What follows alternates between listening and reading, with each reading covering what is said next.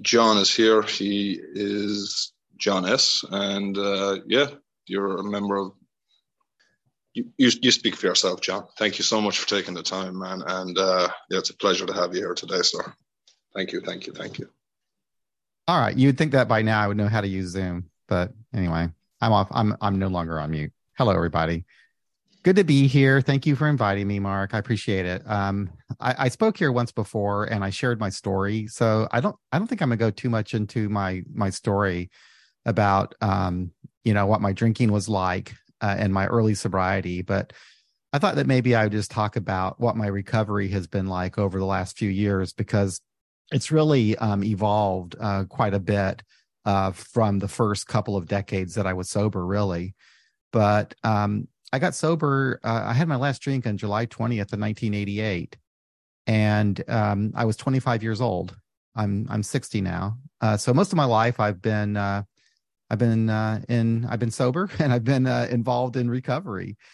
I got sober in AA, and in the traditional way, in that I was in a group that really believed in reading the big book and studying the big book and all of that. And so for a large part of my recovery, that's what I did. And as we know, in secular AA meetings, we have these meetings because a lot of us were not so comfortable or didn't feel as welcome in meetings that were focused so much on a higher power and all the religious language and so forth. And I certainly experienced that in my very early times. So I was surprised at my first meeting when I saw all the references to God and so forth at the meeting. And in particular when they closed with the Lord's Prayer.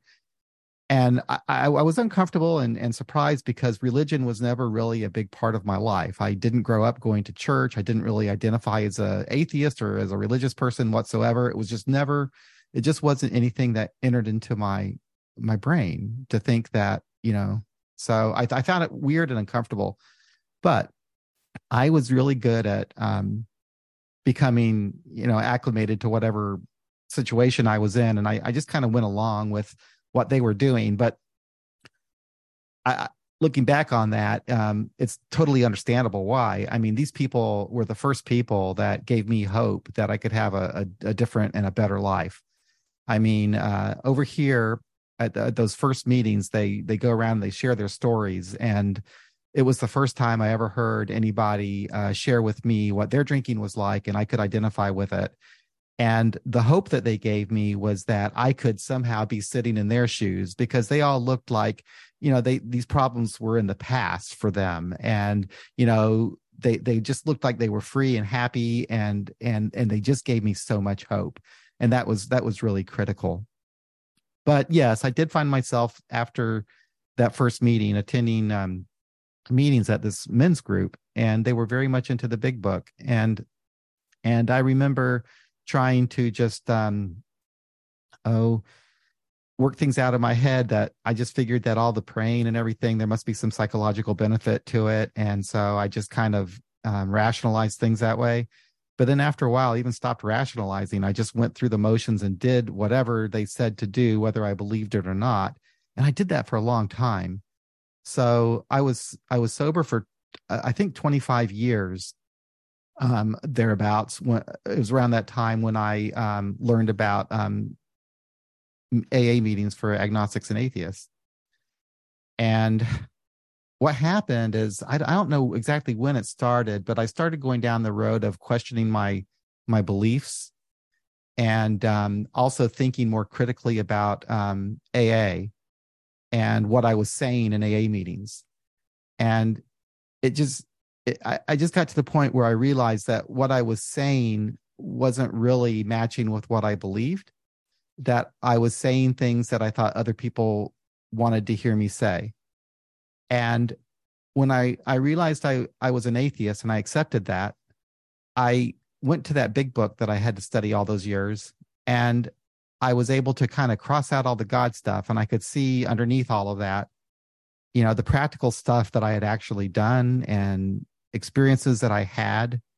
And I really understood that I could just describe all of this in my own way and I didn't need to use that book. And so I started speaking that way at my home group. And bear in mind, I was going to that group for 25 years. These guys knew me for a long time, most of my life. And it really kind of surprised me that not most of the people, but many of the people didn't accept what I was saying anymore, because I wasn't talking the way that they thought I should, I guess. I got really clear on this idea that I didn't need any external force or higher power. I didn't need any of that language. I could just talk like myself and just let them know that other people helped me. I didn't have to agree with every single thing that was written in the big book or the 12 and 12. And I felt free. But at those meetings, those AA meetings that I was going to, I felt like I was constantly in conflict and stepping on toes, and it just wasn't comfortable anymore. So I started an AA meeting for agnostics and atheists here in Kansas City. And gosh, that was in 2014. And that group is still meeting now. And this put me on a whole new path. My recovery really took off at that time. And I think the reason it did is there's so much freedom and power in being able to find your own path and to talk about your recovery in your own words and not to have to use someone else's. So back in 2014, shortly after starting that group, I went to the International Conference of, what do they call it? They call it the We Agnostics and Free Thinkers and AA International Convention, something like that. It was the first international convention for secular AA members back in 2014 in Santa Monica, California. And I went to that, and I met all these people who had all these different ideas of thinking about recovery and AA in particular and the steps. And as we know, some people, could find, secular interpretations for the steps that worked for them. And some people had a certain spirituality that was fine with them as secular people. And others completely had nothing to do with 12 steps or spirituality or any of that. It was across the board. It was just an amazing freedom that I really loved, that we didn't all have to walk lockstep and all be on the same page, that we could respect everyone's experience. And what I learned too from the people that at that conference was, our experience is basically the same, human experience that we have when you reach this point where you're kind of desperate and you feel hopeless, and you meet people who give you some hope, and you start, making a decision to change and make some changes. All of those are experiences that are pretty common to us, but the way that we describe them is completely different because it's such an intensely personal feeling that we go through. And I learned that from these people. And so at this conference, I met Joe C., who you all know, and I met Roger C. They're not related. And Roger, he had this website, AA Agnostica, and he and I became friends. And shortly after coming back home, so we came back from this conference and we started these social media groups on Facebook for us secular people in AA, and we all stayed in touch. And sometime like in 2015, I guess early in 2015, Roger came to me and he told me that he was going to retire from this website that he was doing called AA Agnostica. And he wanted to know if I could pick up where he left off. And basically what he did, and as you all are probably familiar with his site, if you aren't, it's aagnostica.org, and it's still up there. But what he would do is he would get people from the agnostic atheist community in AA write their stories or, articles that he would post on AA Agnostica, and he would do that every week. So I agreed that I would do that. So I created a site that was called AA Beyond Belief. And when I created it, I decided that along with that website, that like what Roger had, I would also have a podcast. And I really didn't know anything about podcasts other than I used to listen to them, and I was a guest on one once. But I thought the idea being that, I'm going to have these stories so I can maybe have the people who write these stories come on this podcast as my guests. And so that's how I got started in this podcast thing.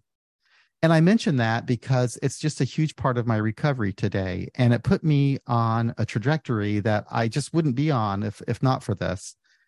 And it's not because I'm just a guy with a podcast, but it's because all the people that I've met over the last 7 years that I've been doing this, who've brought new ideas to me and given me different ways of thinking and articulating my recovery, and just kind of opened up a whole new world for me.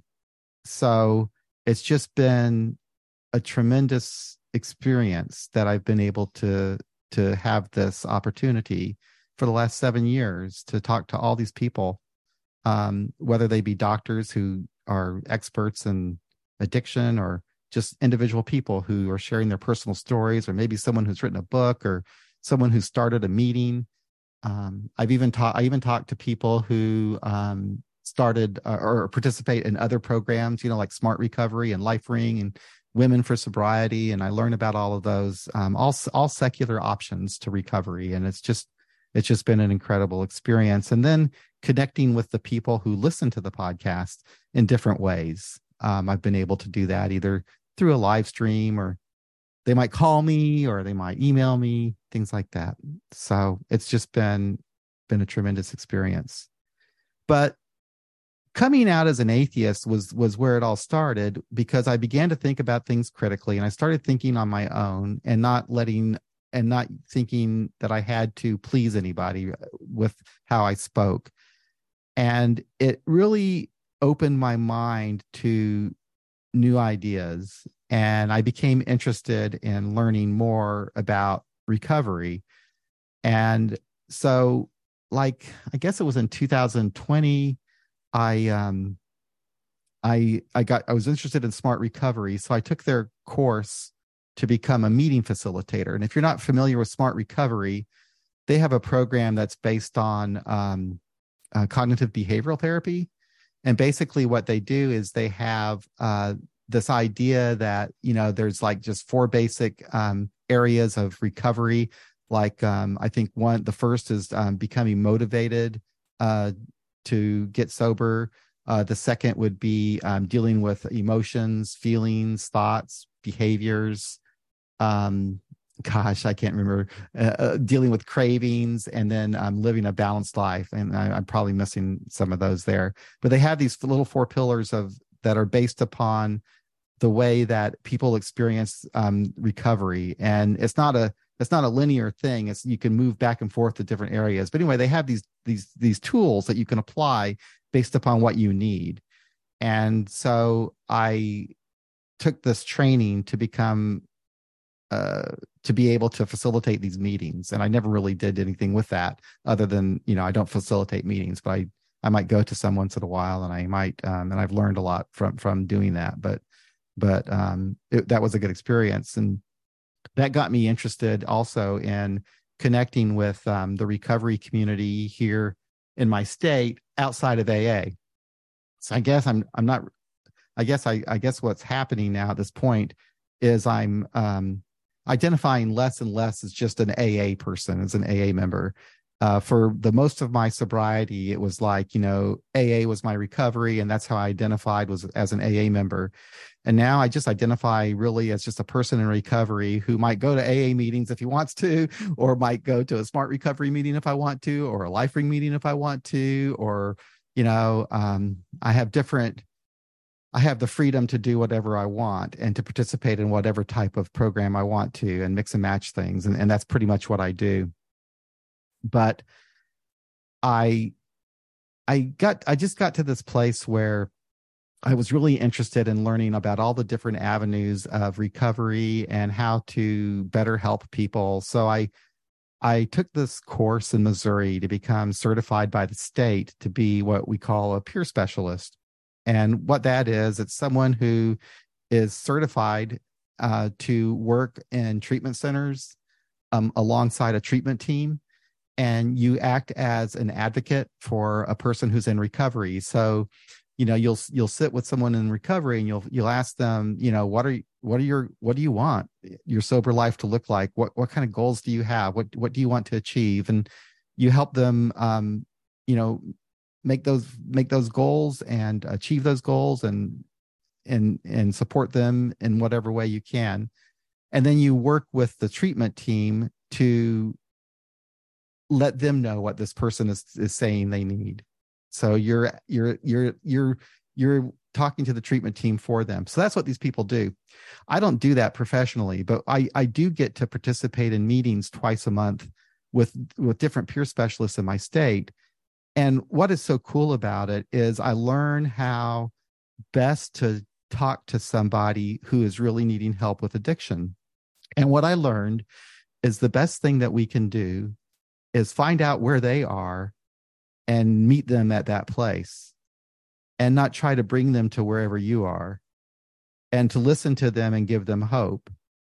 And if you get to know them well enough, and if you have some trust built up with them, you can, share with them, what you learned in your recovery process. And if they want to know if and you can help them, I guess, achieve whatever goals they want their sobriety to look like, just inspire them in that way. And so, I've been taking a little bit of that with me. So whenever I'm, in a meeting or just having a personal conversation with somebody in recovery, I am able to not worry so much about them identifying with me, and thinking more about what they want and what they need and where they are, and speaking in whatever language is most comfortable for them. I often say that I'm bilingual in recovery, and that I can, if someone is really comfortable talking in spiritual terms, I can do that. And if someone wants to be completely practical, I can do that as well. So however anybody is comfortable. But yeah, so I think the biggest change for me has been this departure from identifying with any one support group. And I will always love AA. It's just been, it's just ingrained in me. Even the 12 steps are ingrained as part of my thinking now. They've been part of my life for most of my lifetime. And although I might not necessarily see them as something that must actually have to be done, I do think that they're a beautiful expression of an experience if you're allowed to express that in your own way. And just remember that those things, as they're written now, are the words of other people who lived a long time ago, and they were mostly men, and they were coming from this Christian perspective, and that's why they're written that way. But if you kind of take away all of that language and you use your own words to describe what they were describing, and you use it to describe your own experience in your own way, it really gives a good kind of overview of what we go through as we get sober, and as we try to recreate our lives and improve the relationships with those that we may have hurt from our drinking, or who maybe wanted us to stop drinking long ago or whatever. But yeah, so I don't know where I'm going now. I enjoy learning. I enjoy this podcast and meeting people and learning from them. The books that I get to read to prepare for the podcast episodes. Recently, I was talking to Mark about a guest I had who made a film, and I got to learn about what it's like to make a film and to discuss that film, and it's just been a great experience. So I don't know how helpful this has been. It's kind of sometimes I prepare really well for a talk like this, and sometimes I don't. Today was one of those days. It's like, I just got off work not too long ago, and it was, this is a busy time of the year, and it is for all of us. And I was thinking about, I really should prepare for this. And I thought, well, I'm just going to talk from the heart about whatever I think is important to me. And I guess that's what it is I just want to convey this message that, I learned that I'm free. I'm a free person in recovery. I don't have to belong to any organization. I don't have to follow any rules. I don't have to talk in any way or read any books. I can if I want to. And there's a huge plethora of recovery out there. Whether it's a formal organization like AA or SMART or LifeRing, or just informal groups that spring up from people who just kind of get together. There's just a huge, enormous, opportunity out there to connect with people, which is probably the most important thing. If to me, I guess, when I was, still to this day, most important thing is just connecting with other people who will support me in what I want and who I can support in what they want. So that community, which I'm now getting mostly from the podcast, is really essential. And anyway, thanks for allowing me to be here. It was a good experience to be here. I appreciate it. Always nice to see everybody. And with that, I will pass. Thank you.